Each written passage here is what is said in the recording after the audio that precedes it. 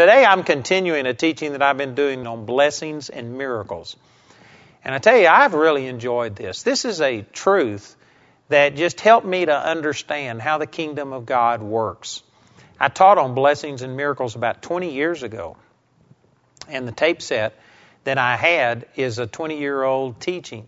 And so I've retaught it. It's still the same teaching, but it's just updated.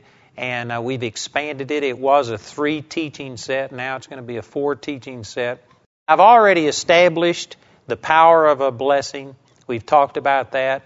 We've contrasted blessings and miracles. Then we talked about the permanence of a blessing, that once it's given, that God will never take it back. Satan can't stop it.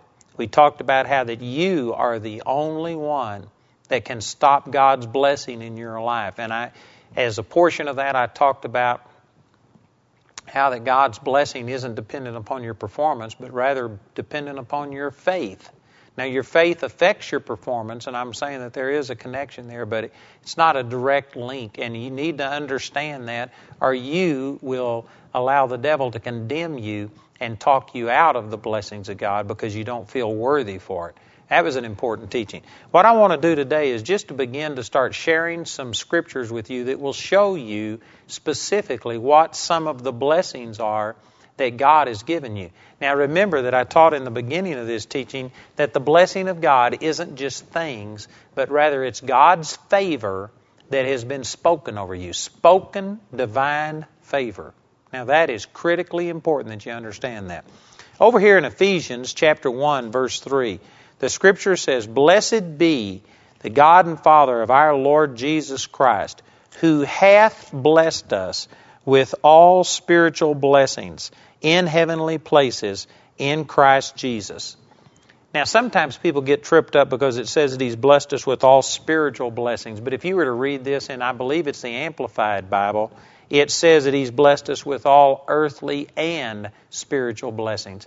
This is not saying that it's only something pie in the sky by and by. This is just an old English way of saying that God has already blessed us with everything.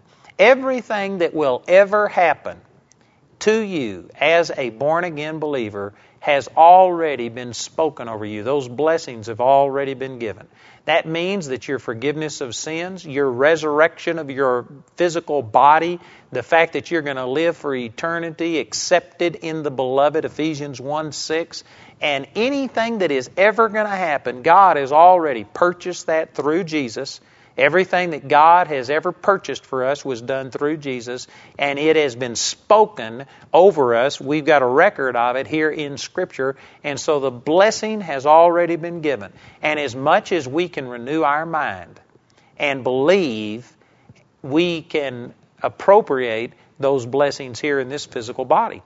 Now, we have a blessing, and I'm going to get into more detail when we go through other things, but just as a little tease, you have a blessing that someday there's going to be no more sickness, no more disease, no more sorrow, no more crying, no more pain. All of these former things have passed away is what it says over in the book of Revelation. Well, as much as we can renew our mind, that blessing has already been purchased and spoken over us. And as much as you can renew your mind and believe for it, you can walk in supernatural health and joy and victory right here in this life. You don't have to wait until you go to be with the Lord. And there are scriptures that show that.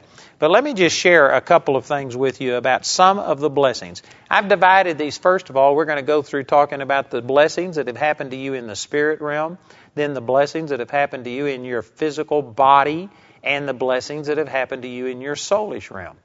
And of course, I'm just hitting some highlights. There's a lot more to this than the things that I'm going to be sharing. But in Hebrews chapter 9, let me just point out a few scriptures here. Hebrews chapter 9, and in verse 12, it says, "Neither by the blood of goats and calves, but by His own blood He entered in once into the holy place, having obtained eternal redemption for us." Now, I've taught on this before recently when we were going through our teaching on spirit, soul, and body, and I've also got this teaching in the book of Romans, the gospel, the power of God unto salvation. There's a number of things I teach this in. But real quickly, let me just hit some of these highlights and point this out. We're talking about that God's blessings are ours, and all we have to do is, first of all, know that they're ours, and then believe it. So the first step is just finding out what are the blessings. In the spirit realm, this says that Jesus, through one offering, has obtained eternal redemption for us. This doesn't mean redemption until the next time you sin and then you lose your right standing with God and you got to repent and pray through and get born again. That's the way that some religions teach. Again, I know that I'm stirring up a lot of things. If you're brand new to this and haven't heard me teach on that spirit, soul, and body in the book of Romans and stuff, this may be really challenging your theology. But if you believe that every time you sin, you lose your right standing with God and you've got to go through a new repentance and pray through and get back into the right standing of God, well, then you need your theology challenged because that's wrong teaching. That's prevalent. It's probably dominant, but it's wrong. This says that God obtained eternal redemption for us. Look in verse 14. It says, how much more shall the blood of Christ, who through the eternal Spirit offered himself without spot to God, purge your conscience from dead works to serve the living God? And for this cause he is the mediator of the New Testament, that by means of death, for the redemption of the transgressions that were under the First Testament, they which are called might receive the promise of eternal inheritance. Did you know not very many people have that concept? Most people think that your relationship with God is just teetering on you're losing it all of the time. And if you were to sin, you'd lose it and you could pray through. Hebrews chapter 6, verses 4 through 6 reveals that if you do fall away, it's impossible to renew you again unto repentance. There is no such thing as this being born again. Every time you sin, you lose your salvation and you pray through and get born again. You're saved, lost, saved, lost, saved, lost. That's not what this is teaching. And through the rest of the 9th chapter of Hebrews, it teaches that exact point. I'm not going to take time to read all of this. If you go on into Hebrews chapter 10, especially verses 10 and 14, it says, by the which will we are now sanctified through the offering of the body of Jesus Christ once for all.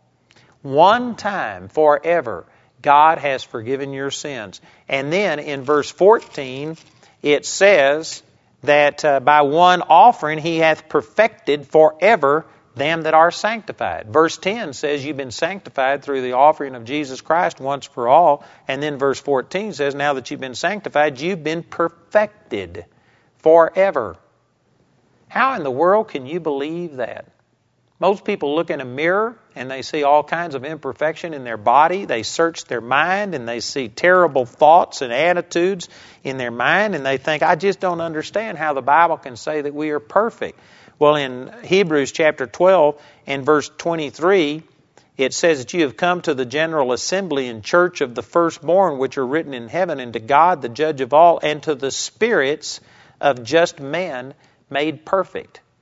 Now, I'm running through this very quickly, and I've got a lot more teaching on this in my Spirit, Soul, and Body teaching, my book of Romans, the Gospel, the Power of God teaching, and there's just a lot more detail. But I'm just trying to say that part of your blessing in the Spirit realm is that you have been forgiven of all sin, past, present, and even future tense sin. Sin that you haven't even committed yet has already been forgiven, and in the Spirit realm, you are sanctified and perfected forever.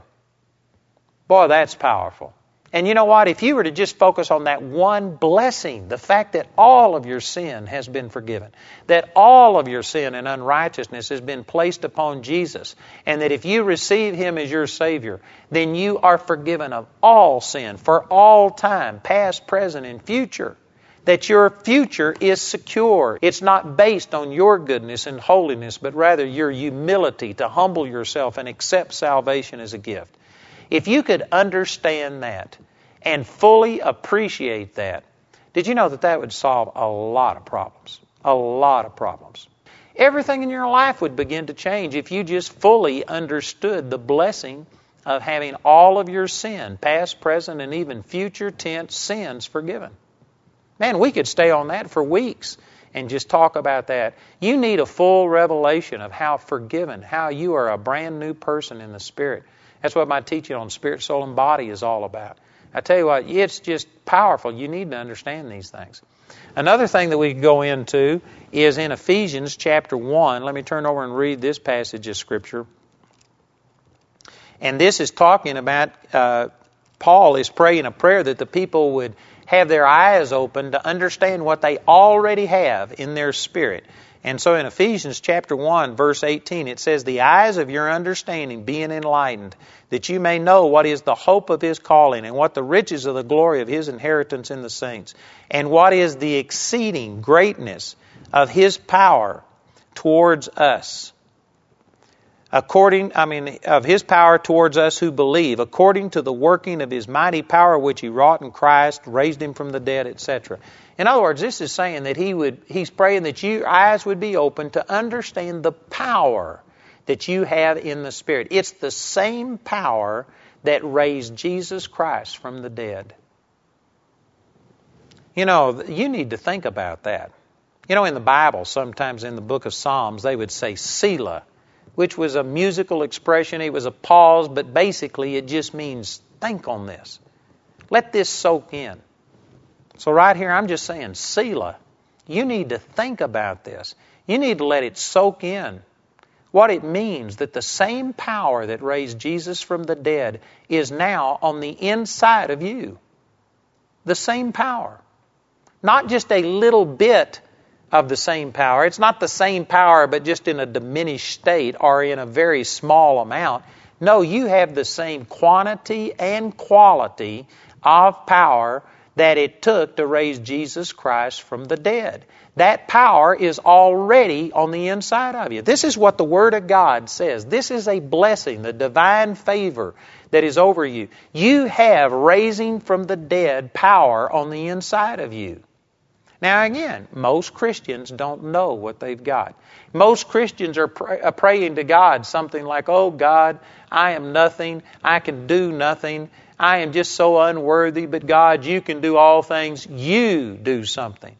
But you know what that is? It's actually unbelief. Because this is saying that God has already put within you the same power that raised Jesus from the dead. And for you to be saying, "Oh God, I can't do anything," you're in denial. Either in ignorance or total denial of what God's Word says. See, you need to find out what you've got. And one of these blessings is that you have the exceeding greatness of His power, the same power that He used when He wrought in Christ and raised Him from the dead. You have the resurrection from the dead power on the inside of you. If you believe that, I guarantee you it'd make a difference in the way you approach things. It'd make the difference in the way you approach other people. It'd make the difference in the way you approach your own circumstances if you really believe that you had that raising from the dead power on the inside of you. Instead of approaching things inferior and intimidated and feeling weak and inadequate, you would begin to start having a superiority attitude. Not in yourself, not in an arrogant way thinking that, "Look who I am," but you would get a superiority attitude thinking, "Look who Christ is in me. I can do all things through Christ who strengthens me." Philippians chapter 4, verse 13. You would begin to start having a different attitude, and therefore you would get different results. See, you need to understand that you have this power on the inside of you. Jesus said this in John chapter 14, verse 12. He said, "Verily, verily, I say unto you, he that believeth on me, the works that I do shall he do also, and greater works than these shall he do, because I go unto my Father."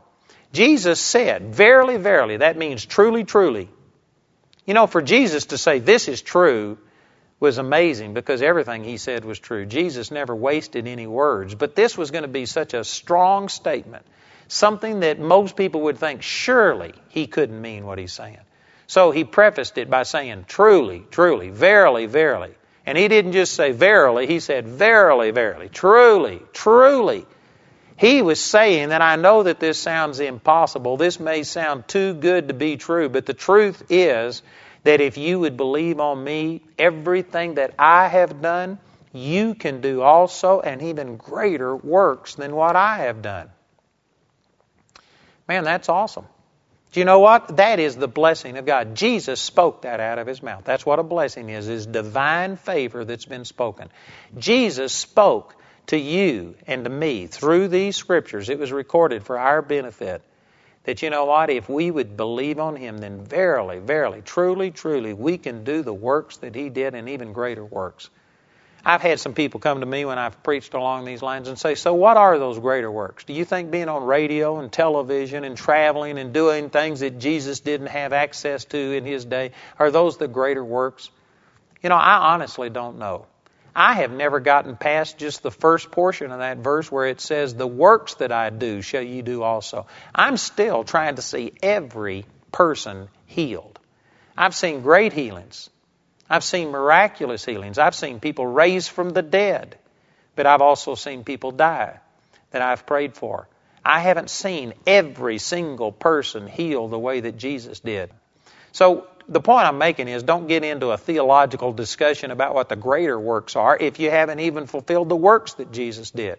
Jesus told us to go heal the sick, cleanse the lepers, raise the dead, cast out devils, and do the things that He did. Until you've gotten to where you are doing all of those things, as long as there are any devils around you to cast out, don't worry about the greater works. But just focus on this fact that God has blessed you. He said out of His mouth, if you would believe on me, you will do the same works that I have done. You know, I'm not wanting to condemn anybody today, but I am wanting to challenge you. Are you living the way that Jesus lived? Do you fall apart like a $2 suitcase if the doctor tells you you're going to die? Or can you stand and see sickness and disease and cancer and incurable diseases totally overcome? Not only can you do that for yourself, but can you do that for other people? Can you minister to people the way that Jesus did? Well, the truth is that blessing has been given to you.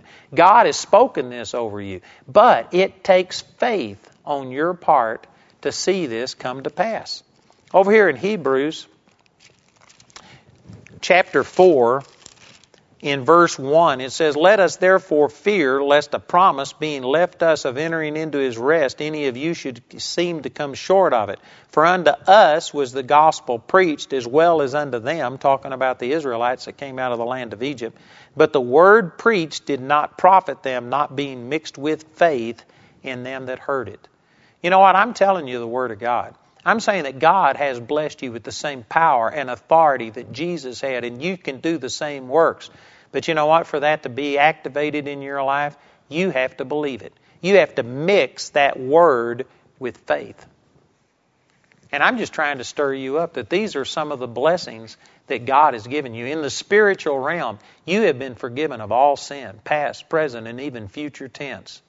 And in the spiritual realm, you now have the same power that raised Jesus Christ from the dead. Raising from the dead powers on the inside of you. You now have the ability to perform the same works that Jesus performed, and even greater works. If you fully understood that you are completely forgiven of all sin, past, present, and even future tense, that you have the same power on the inside of you that raised Jesus from the dead, well, then some of the benefits of that in the soulish realm are that you should have no guilt. As it says in Romans chapter 8, verse 1, there is therefore now no condemnation to them who are in Christ Jesus, who walk not after the flesh, but after the Spirit. Now, I hadn't got time to explain all of that verse.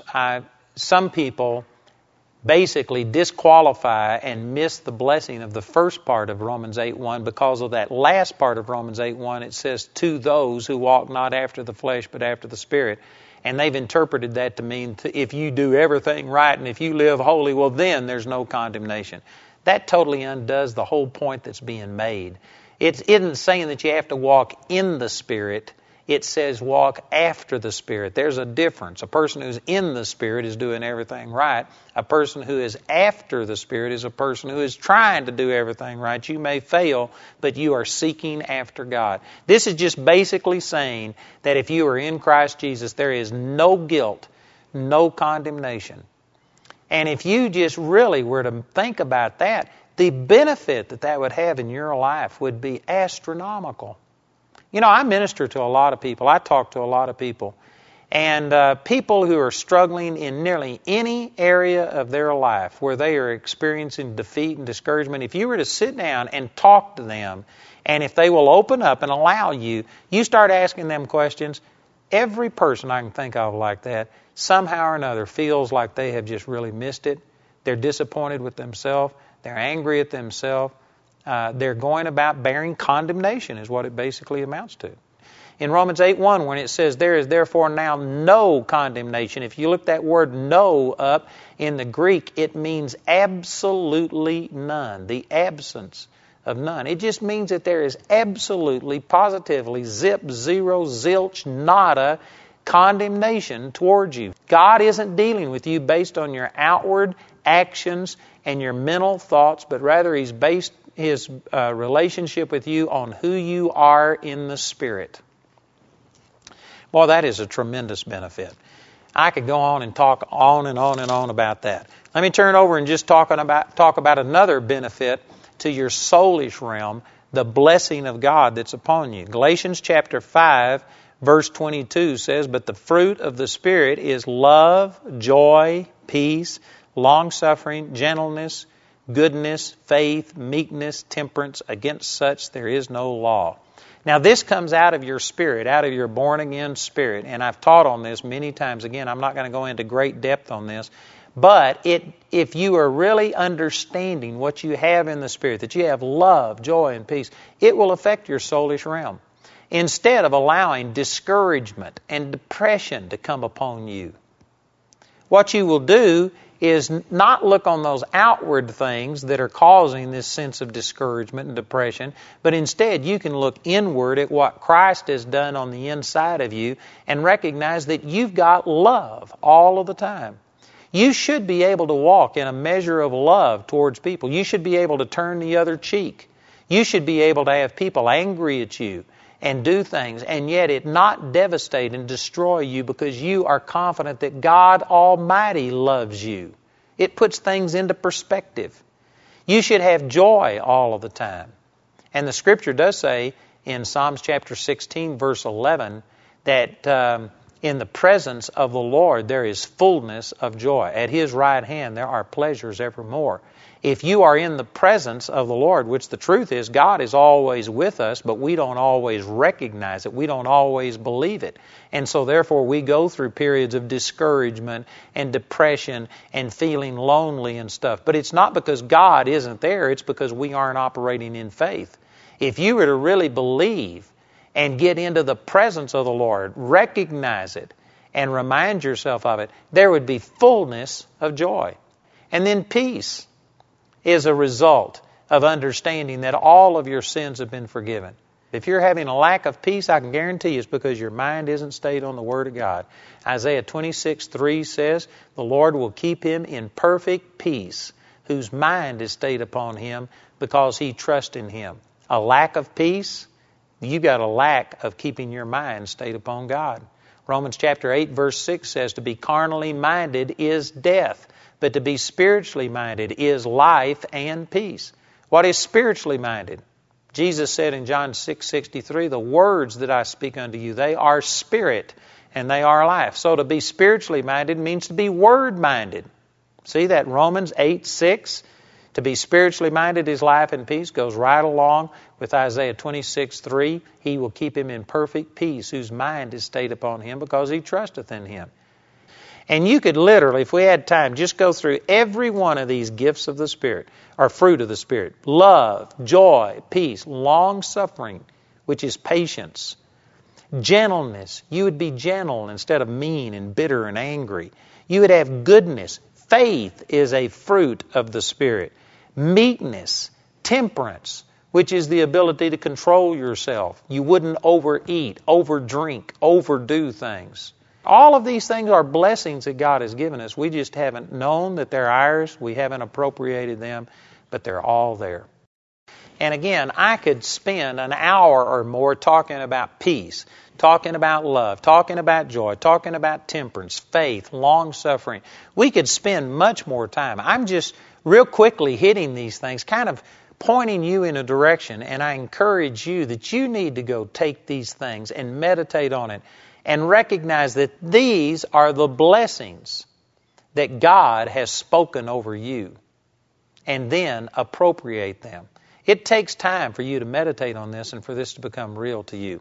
Let me move on to the body realm. We've talked about the blessings, or just some of the blessings in the spirit realm, in the soulish realm, your emotional realm. Now in the physical realm, one of the obvious ones is that, you know what, God bore your sickness and your disease. And there's just so many scriptures I could use on this. Isaiah chapter 53, verses 3, 4, and 5 talk about that He bore our sorrows, carried our griefs. By His stripes we are healed. And just in case some of you have been under the influence of religion that has said this isn't talking about physical healing, but rather this is talking about emotional healing, well-being like that. Well, it was quoted again in Matthew chapter 8 and in verse 17. Jesus had just healed all of these people, and then the writer of Matthew said that this was done, that the Scripture might be fulfilled, which was spoken by Isaiah the prophet, saying, He Himself bore our infirmities and carried our sicknesses, our diseases. And so what that is, that's a quotation from Isaiah chapter 53 and verse 4, and it's specifically interpreting this not as just spiritual, emotional healing, but physical healing. And it says that when Jesus healed these people in their physical bodies, that was the literal fulfillment of Isaiah's prophecy. So you put those together, what this means is that part of your blessing as a born-again believer is that God has released you or delivered you from all sickness and all disease. You do not have to be sick. That's a blessing that God has given to us. And even though I'm still in the process of growing in this, I'm seeing more people healed than I've ever seen healed. And I believe I'm heading in the right direction. But you know what? I still just have to make that decision, let God be true and every man a liar, Romans 3:4. I have to stand on the fact that, God, I see this in your word, and this is what you've spoken, that by the stripes of Jesus we were healed, 1 Peter 2:24. God has already spoken that. If we were, then I am, and I'm going to be. And so, you know what? I believe that that's part of the blessing that God has bestowed upon me is healing. I am healed. Man, there's many scriptures on this. Look in Deuteronomy chapter 7 and in verse 15. It says, And the Lord will take away from thee all sickness, and will put none of the evil diseases of Egypt which thou knowest upon thee, but will lay them upon all men that hate thee. Man, that's powerful. God will take away from us all sickness. It also says in Deuteronomy chapter 28, verse 61, it says that one of the curses is that all sickness, even things that aren't mentioned in this book of the law, will God bring upon you until you're destroyed. Through Jesus, I've been redeemed from the curse, Galatians 3:13, and so now that curse is turned into a blessing. So these verses, and there's many, many other scriptures. I got an entire tape set on healing, being a part of what Jesus has purchased for us. But healing is one of the blessings that God has spoken over us. And so, therefore, if Jesus has borne my sickness, there's no reason for me to bear it. I am walking in supernatural health. I don't do everything perfectly, but you know what? I've come a long ways. I haven't arrived, but I've left. And I know that I'm on the right path. I'm seeing the supernatural power of God operate, even to the point that I've seen my son raised from the dead after being dead for 5 hours. I know that the power of God is real. I know that it's God's will for us to be well. Jesus bore your sickness and carried your disease, and you do not have to be sick. Boy, that's powerful. And I tell you, there's so many people that just aren't appropriating this blessing because they have been taught that miracles don't happen today, or if they do happen, that they are at the whim of God, and you certainly can't just claim a healing or something like that, that God chooses to make some sick to bless them. And there's all kinds of weird things come out. I'm not going to teach on healing here, but I really believe that the reason people are so prejudiced against healing the way that Jesus did it and the way He told us that we could do it is because it's a cop-out. It's an excuse. They don't have to deal with the fact that maybe they aren't as strong in faith as they needed to be, or they haven't been seeking God, or they let the devil beat them, and because of that, somebody they loved died. It's a cop-out just to say, well, it must have been God's will. But the truth is, the Bible shows us what God's will is. In 3 John chapter 1, verse 2, it says, Beloved, I wish above all things that you may prosper and be in health, even as your soul prospers. And I tell you, if we were to appropriate the blessing that God has given us on divine health and divine healing, it would make a huge difference in your life. It would save you a tremendous amount of money. You know, I'm not saying these things to boast. That's not my purpose behind saying this, but I'm just saying this for a comparison because, again, we don't have very many people who are believing God and standing on healing, and so therefore many people have just become so accustomed to the way that this world functions that they don't even think about this. They never challenge it. But did you know it has been, I couldn't tell you exactly, but around 36, 37 years since I've let sickness beat me. Now, I've had some sickness come against me, and the worst thing that has probably happened to me was this last year when I finally had a tooth that the doctors told me 15 years before was abscessed, and I just prayed over it, and it got over, and it's been doing good, but finally I just had to have something done with it. And when that happened, I had to actually go get a pain pill, aspirin, to deal with it, and I took a few aspirin. That's the only medical expense that I have had in 36 years. And my point in saying this is that, see, some people just think, well, you can't live that way. They live with constantly popping a pill to go to sleep, one to get up, one to control this, one to control that. Did you know you do not have to live that way? God has blessed us with divine health.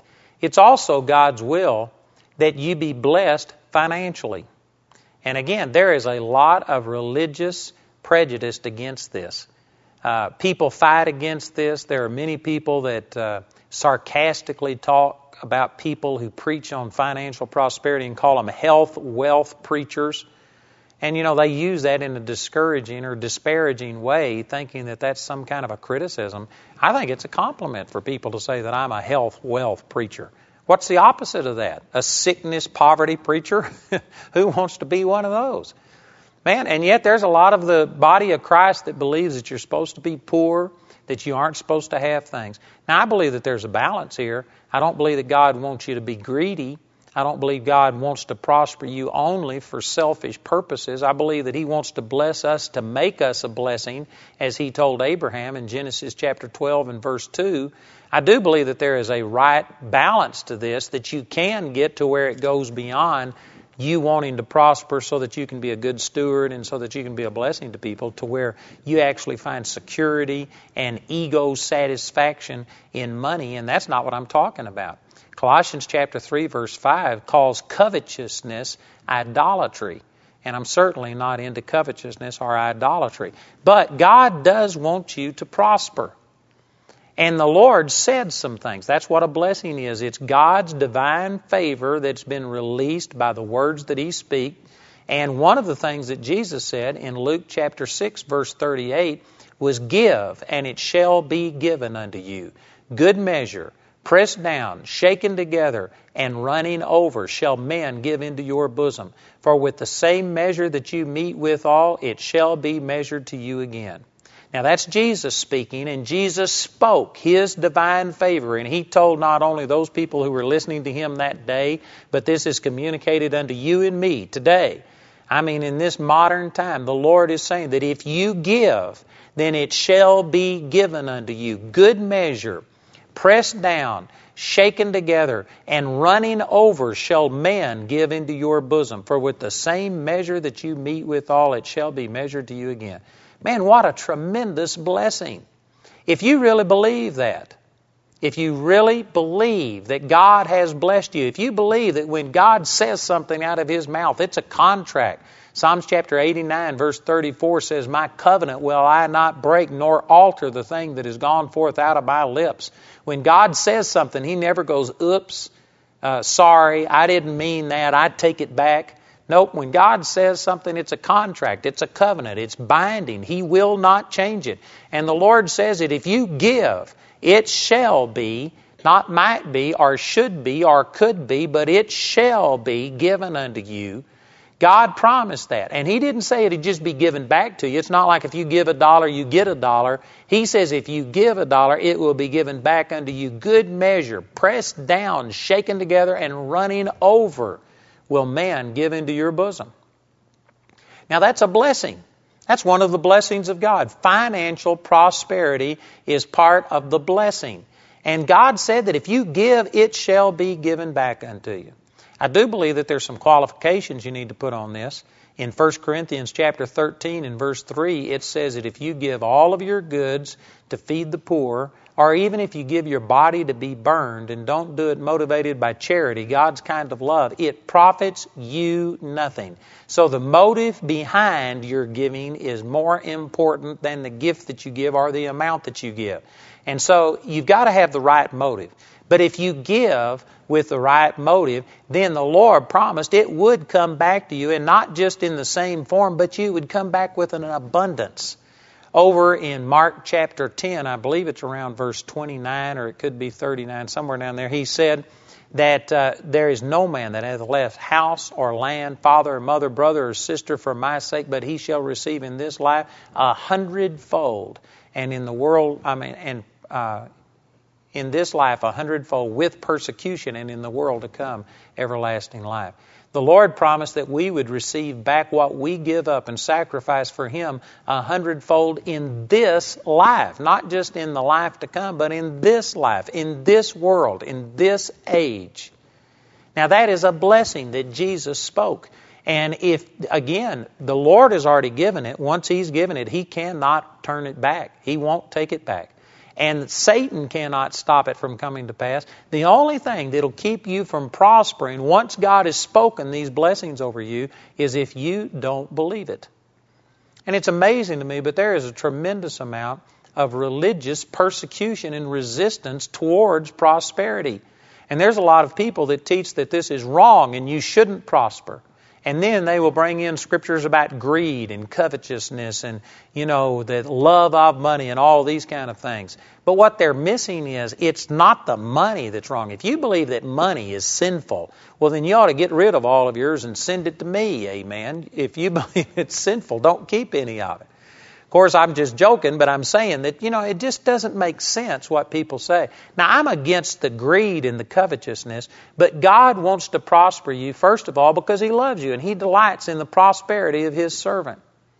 Psalms chapter 35, verse 27 says that God delights in prospering you. It gives God pleasure to see you prosper. It does not please God to see you struggle. So God wants to prosper you because He loves you and wants to provide for you and take care of you. But then also God wants to prosper you so that you can give unto every good work, as it says in 2 Corinthians chapter 9 and verse 8, that He's able to make all grace abound towards you, so that you always, having all sufficiency in all things, may abound unto every good work. The reason God wants to prosper you and give you sufficiency in every situation is so that you can abound unto good works, so that you can be a blessing. You can't bless somebody else if you aren't blessed. If you're struggling yourself and can't feed yourself, you certainly can't go feed somebody else. So God wants to prosper you because He loves you, and God wants to prosper you so that you can be a blessing. God does not want to prosper you so that you can forget Him and that you can quit going to church now that you're so prosperous and you are away on your yacht every weekend. And God doesn't want to prosper you so that He'll take your heart away from Him, or that you will take comfort in how much you've got and you don't have to trust God anymore. Or God doesn't want to prosper you if you're going to find your identity and self-worth and how much your physical worth is. God doesn't want to prosper you to do those things. But if you just want to be a good steward and provide for your family and then use the increase to be a blessing to other people, you know what? God wants to prosper you, and He has spoken these blessings over you. And all you've got to do is really believe that. And once you believe it, it just begins to work. There's another instance that I had back when my wife and I were first getting started in ministry, and we had a lot of financial problems, and they were basically my fault because I didn't understand things, and I was trying to be a minister without working a secular job because I felt like God called me to full-time ministry. There should have been some compromise, and I should have worked part-time until I got to where I was ministering to more people. But anyway, I didn't understand all that stuff. And not long after Jamie and I were married, we were down to where we hadn't eaten in a long time. And actually, all we had was some Cokes, and a friend of mine drove a Coke truck and came by and gave us some Cokes, and he had a bag of Fritos in the front of his truck, and he came in to talk to us, and he offered those things to us. And so we had been rationing out 1 or 2 Fritos per meal and drinking about 1 Coke a day, and that's all we had had for a number of days. I mean, we were struggling, and we just didn't have any money.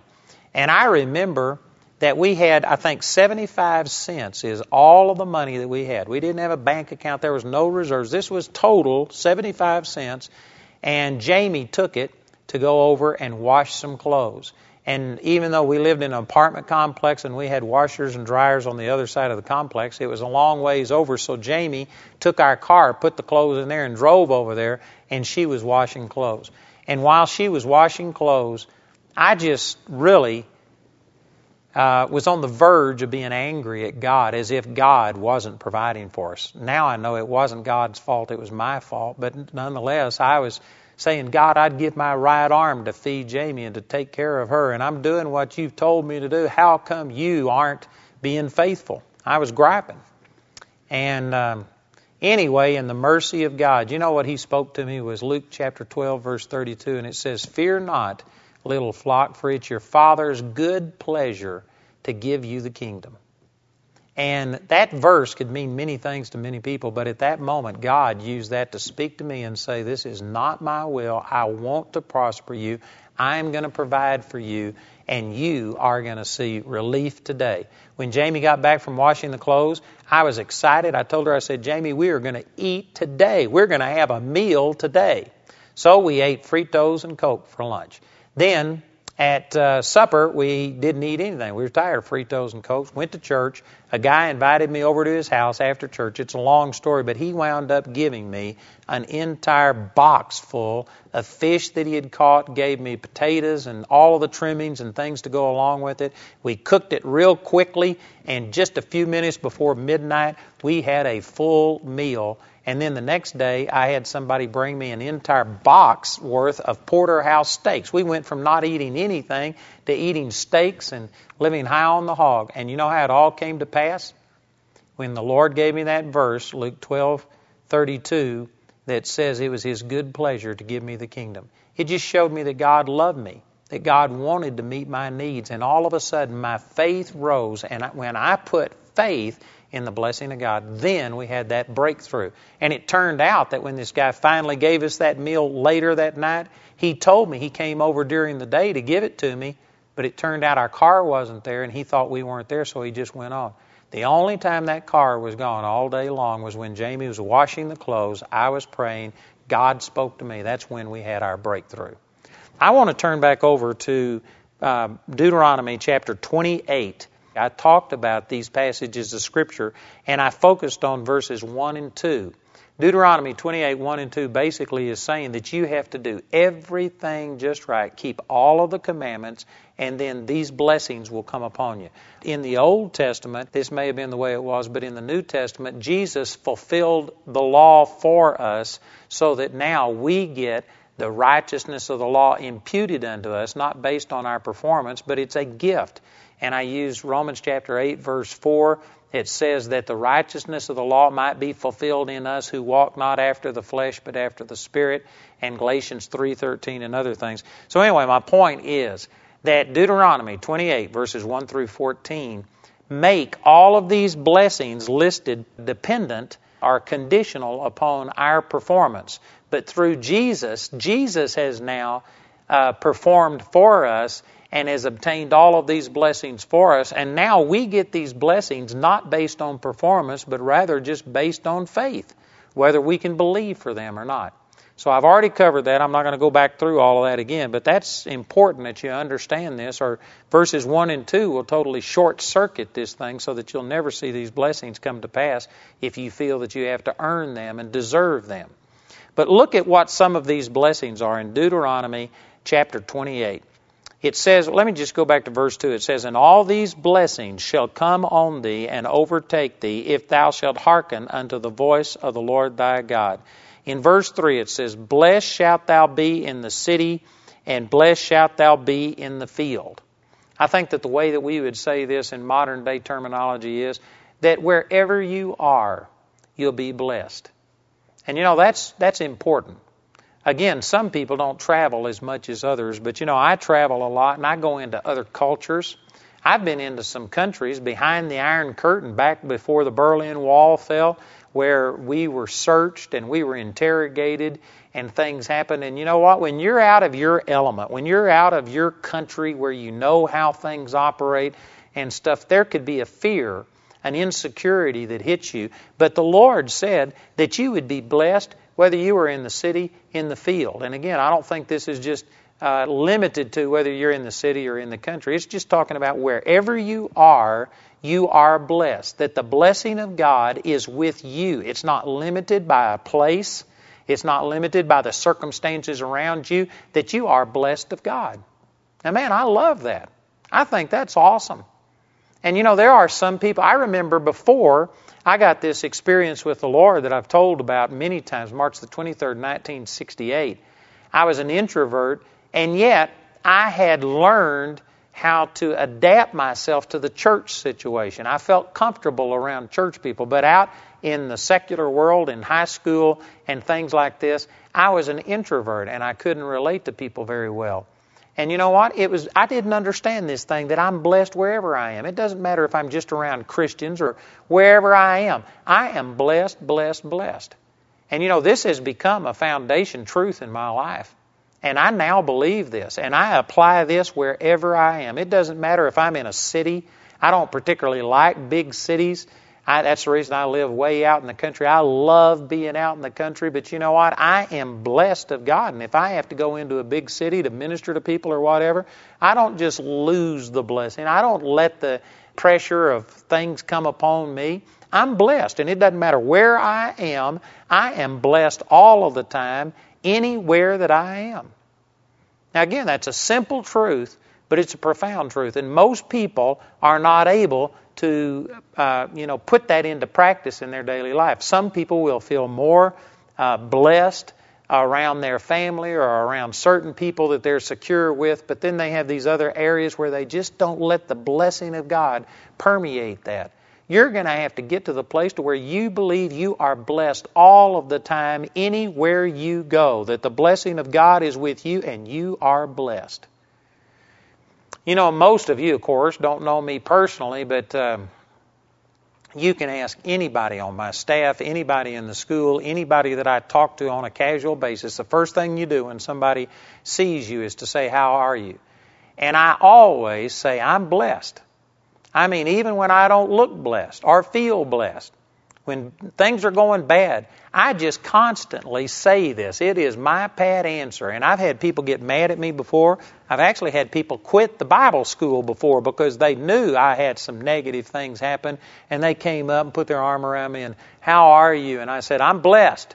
And they said, "No, I want to know how you really are." And I said, "I really am blessed." And they said, "No, I don't want to know what you're believing. I want to know how you feel." And I said, "I'm not telling you how I feel. I'm telling you what the Word says. I am blessed." And I've had people get mad because I won't confess something different. I just won't open up and let all of my feelings out and all of this kind of stuff. You know what? I don't believe that that is the right way to live. I believe that you are supposed to dominate yourself by what God's Word says and not how you feel. And because of it, I am blessed anywhere I go. Again, it's a simple truth, but that's profound. There's some people that, you have certain things, certain areas where your faith works. And then you've got other areas that, man, your faith isn't working. You aren't believing for the blessing. You need to take this passage of Scripture, Deuteronomy chapter 28, verse 3, and say, "I'm blessed in the city and I'm blessed in the field. I'm blessed when I'm at work. I'm blessed when I'm at home. I'm blessed when I'm at school. I'm blessed when I'm out traveling. I'm blessed when I'm doing whatever Wherever you are, the blessing of God is upon you. It's not limited to a locale. It is upon you, and wherever you go, God will never leave you nor forsake you, and you need to adopt that mindset. Isn't that powerful? Praise God. Look at the next verse here. This is Deuteronomy chapter 28 and verse 4. It says, "Blessed shall be the fruit of thy body, and the fruit of thy ground, and the fruit of thy cattle, the increase of thy kind, and the flocks of thy sheep." In other words, this is not only a blessing on you, but it means you're going to be fruitful. The animals that you own, of course, this was written to people who were more agricultural and livestock based than what most of us are today. But this is just talking about that not only you, but any of your possessions, anything that's alive is going to be blessed with the ability to reproduce, which normally, if you own cattle, sheep, any of these kind of things, that means increase in finances. And it's not just limited to like your livestock and things like this, but the Lord said here, the blessed will be the fruit of your body and the fruit of your ground, your crops, your garden. If you plant flowers, you know what? You ought to speak that those flowers are blessed. You know what? This is talking about fruitfulness, reproduction in your crops, in your animals, and in your own body. Now, this isn't a problem for everybody, but I've had hundreds, literally hundreds of people come to me who were married couples who were unable to have children, and I have told them about God said that He's blessed you. And listen to this verse over in Deuteronomy chapter 7 and in verse 13. It says, this is Moses speaking to the Israelites, and these same things that were true for them are now true for us through Jesus.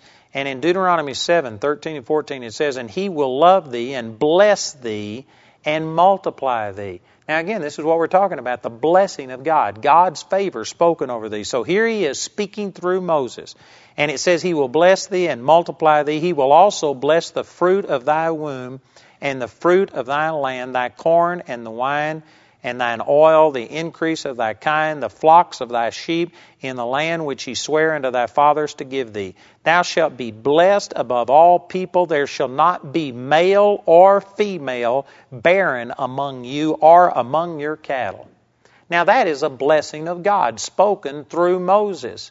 And all you've got to do to see this blessing come to pass in your life is first of all know that this is God's will.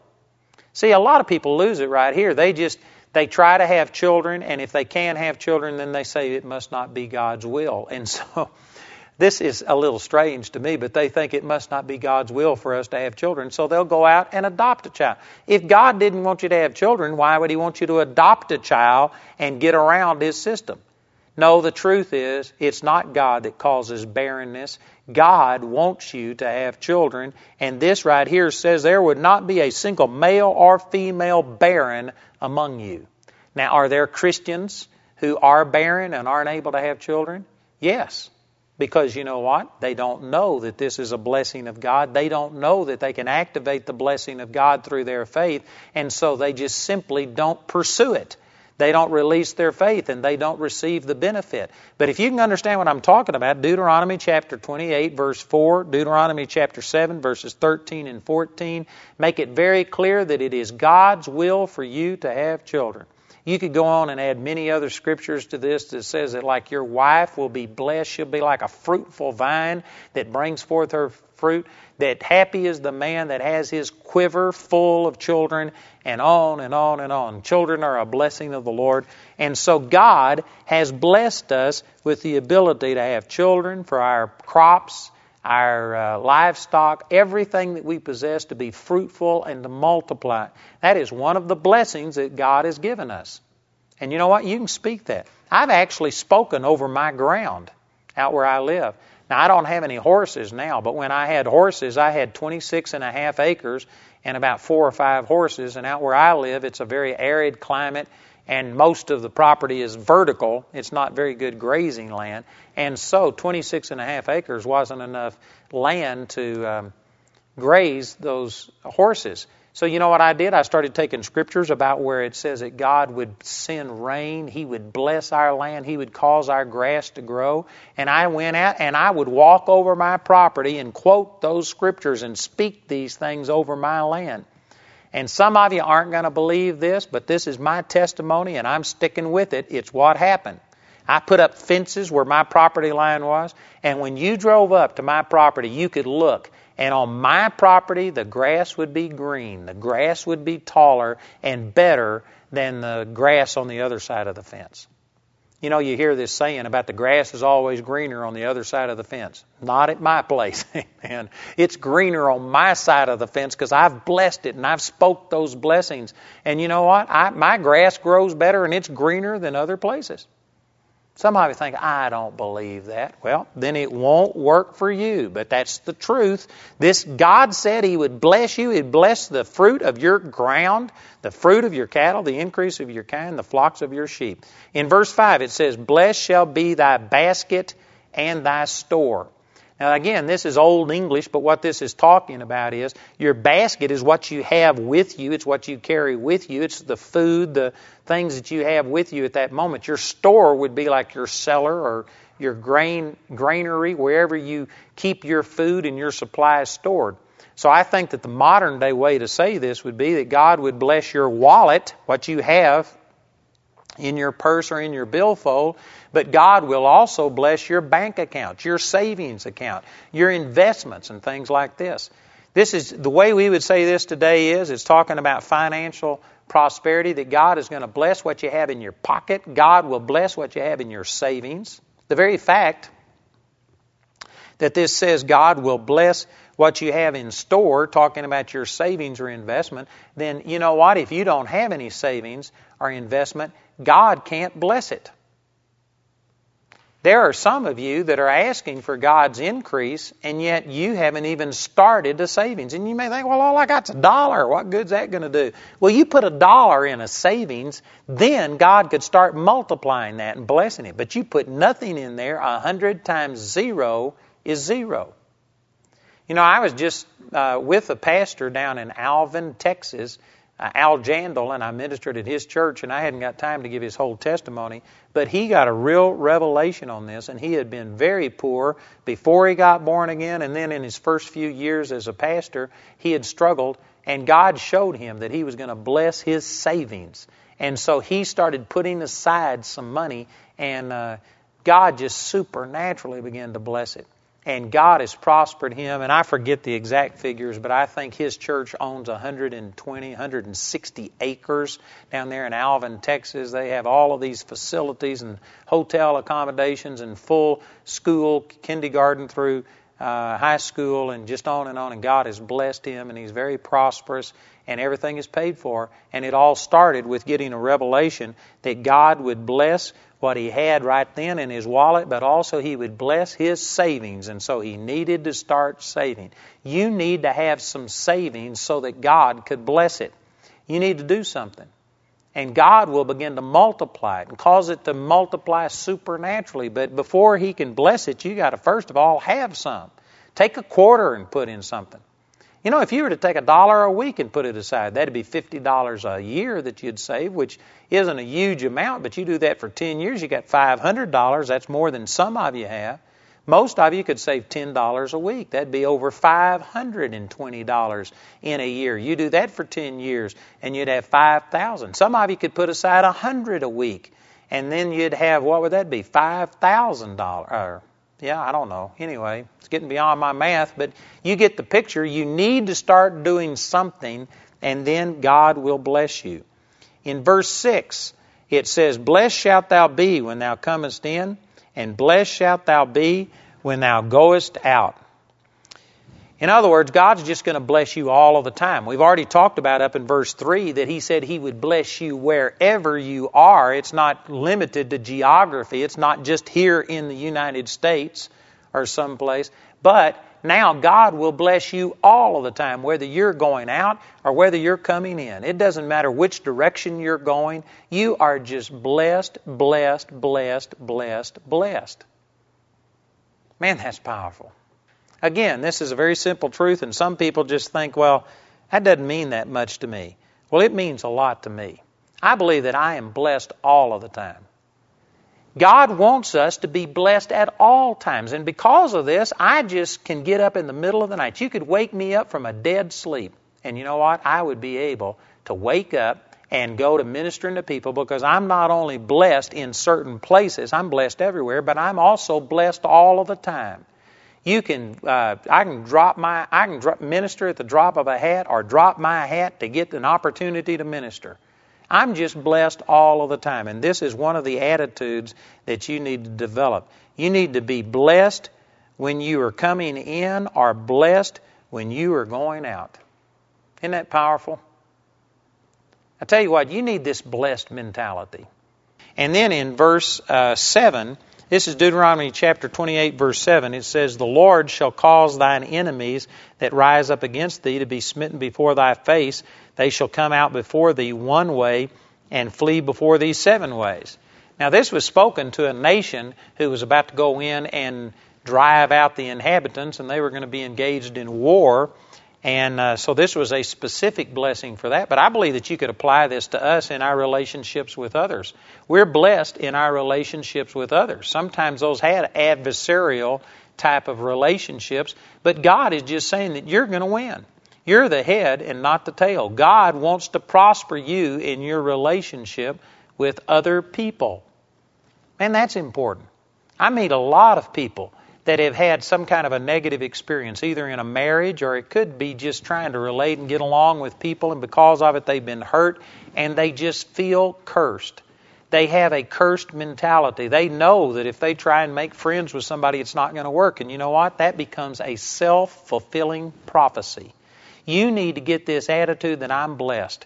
If people are going to like anybody, they're going to like me. And not in an arrogant way, but I'm just talking about in a confident way, that you know that God's blessing is on you. You know, in my own personal life, I've been in ministry now for about 30-something years, and so this is really about all that I do is just focus on ministry. But I remember when I was drafted and put in the military, I remember I've worked secular jobs, pouring concrete and doing many different things, and I just had this attitude that whatever I do, I'm going to be blessed. I'm going to get along with people. And you can put me into a situation, and my natural tendency is to be an introvert and to be withdrawn.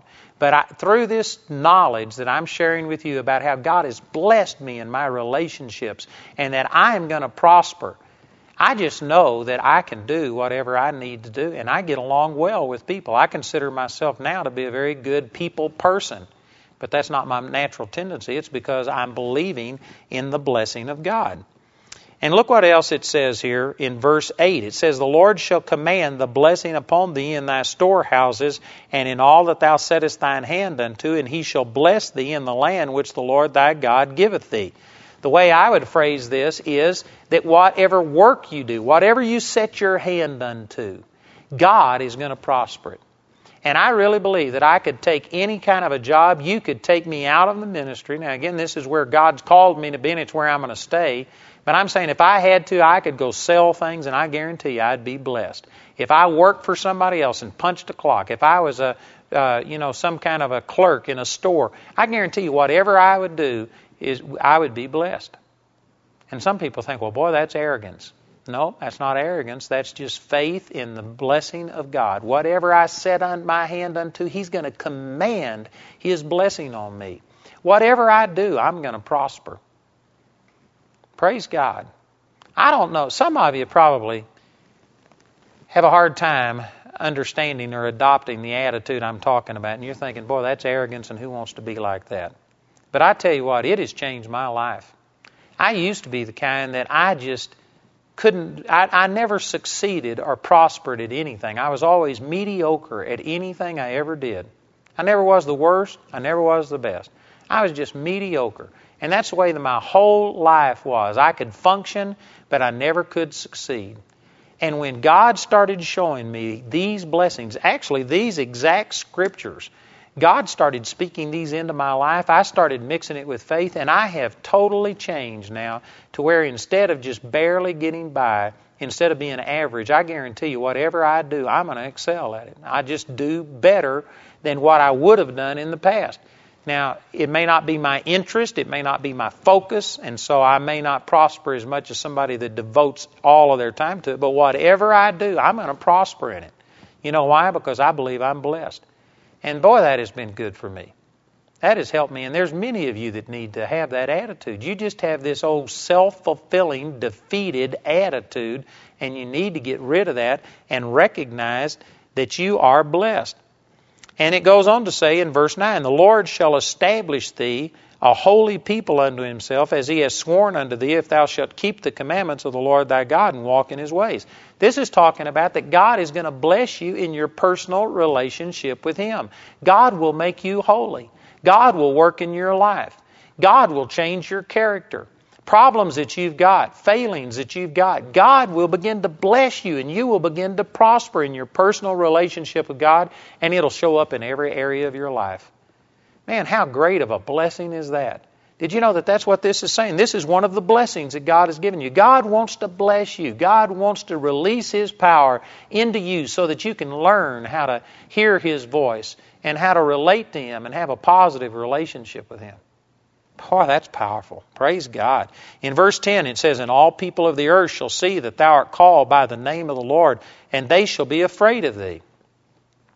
This is saying that, you know what, God's favor will be on your life to such a degree that other people will see it.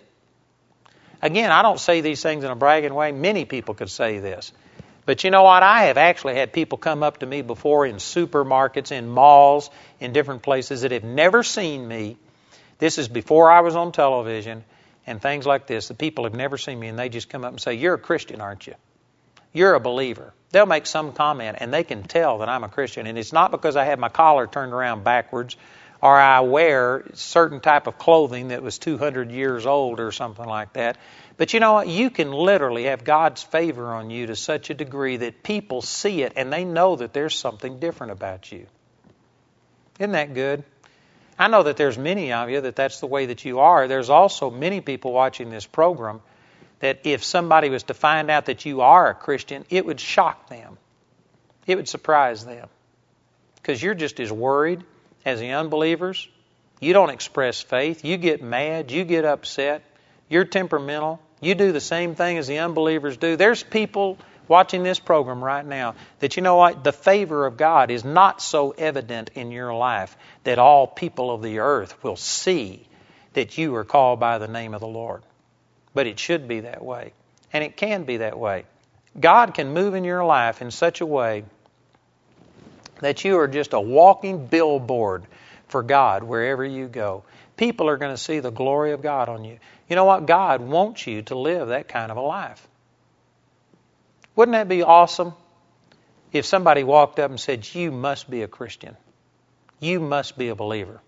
If you've never had that happen to you, you know, it is really a blessing to just think that, God, thank you that you've been working in my life enough that you are so manifest in my life that other people can see you in me without me having to preach a message and proclaim my own goodness.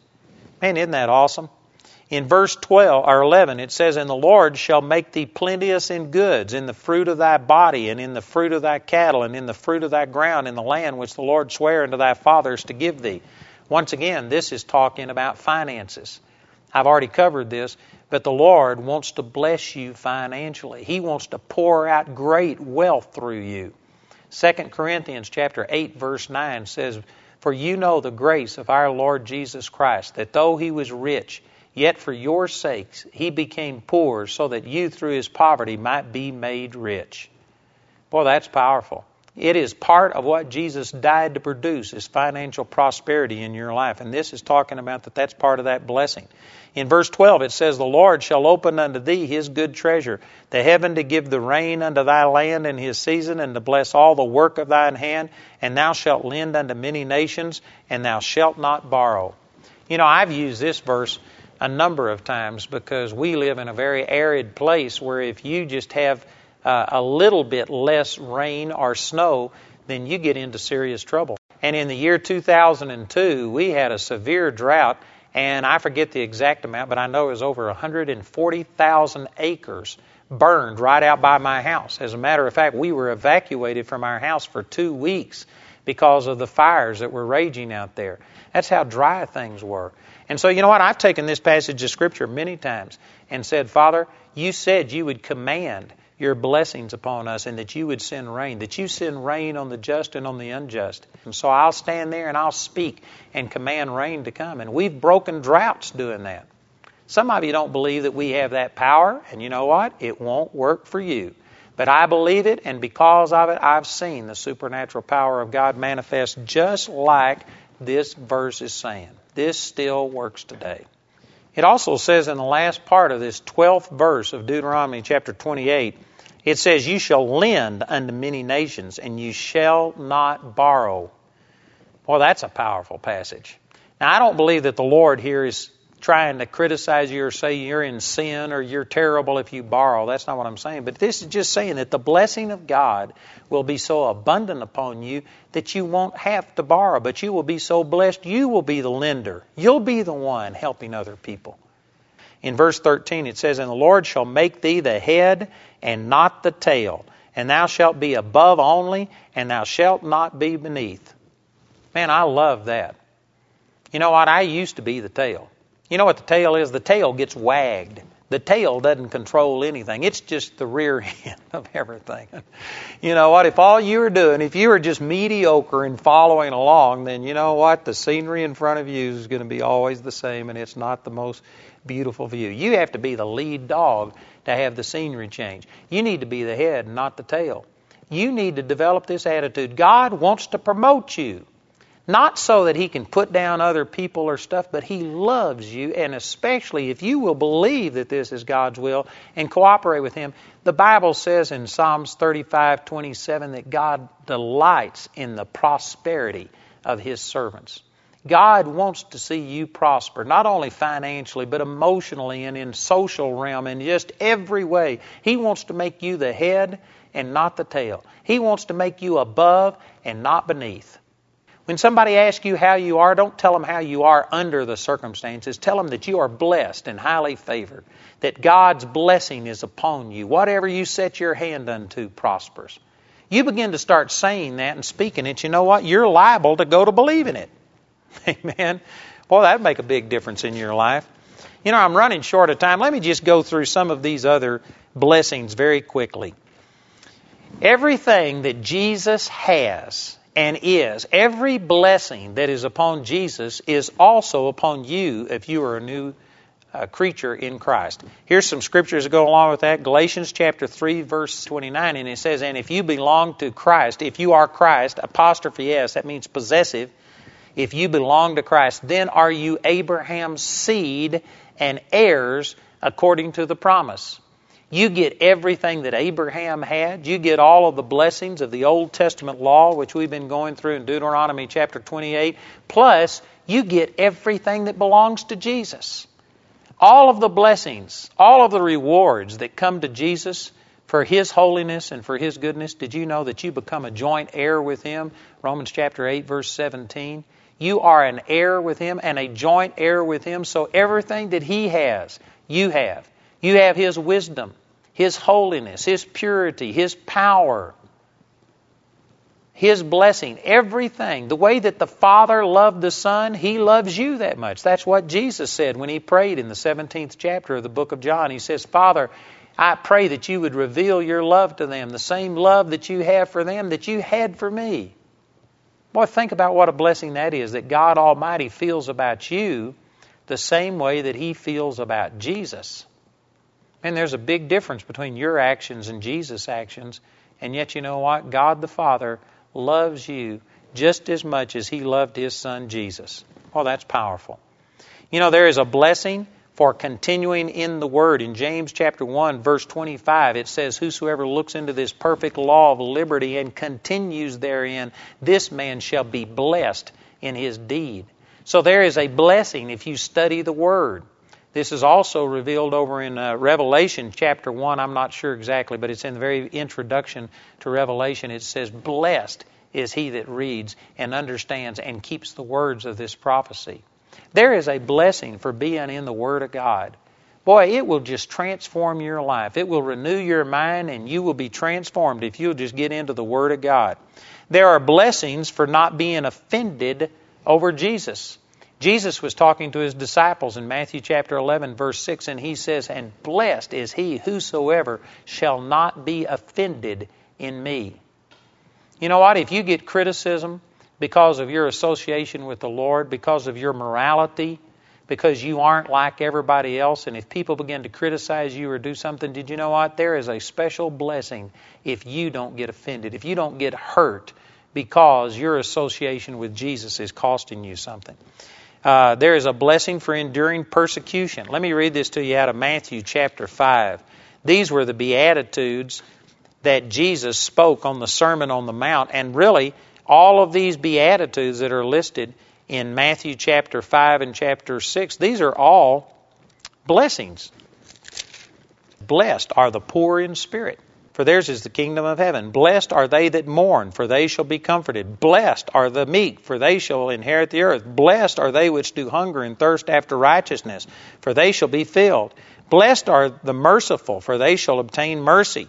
Blessed are the pure in heart, for they shall see God. Blessed are the peacemakers, for they shall be called the children of God. These are some of the blessings that God has put upon us.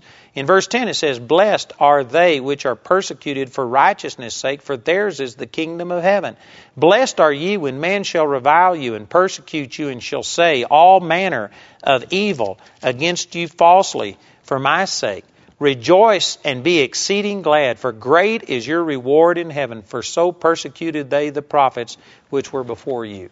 This is talking about that there is a special blessing, favor of God spoken over you when you are persecuted because you've done the right thing and because you have taken a stand for the Lord. Man, that's powerful. You know, there are probably some people watching this program that because of your witness for the Lord, somebody has hurt you. You may have had somebody divorce you. You may have been fired from a job. You may have been kicked out of a church because you took a stand for what the Word of God said and it went against their tradition.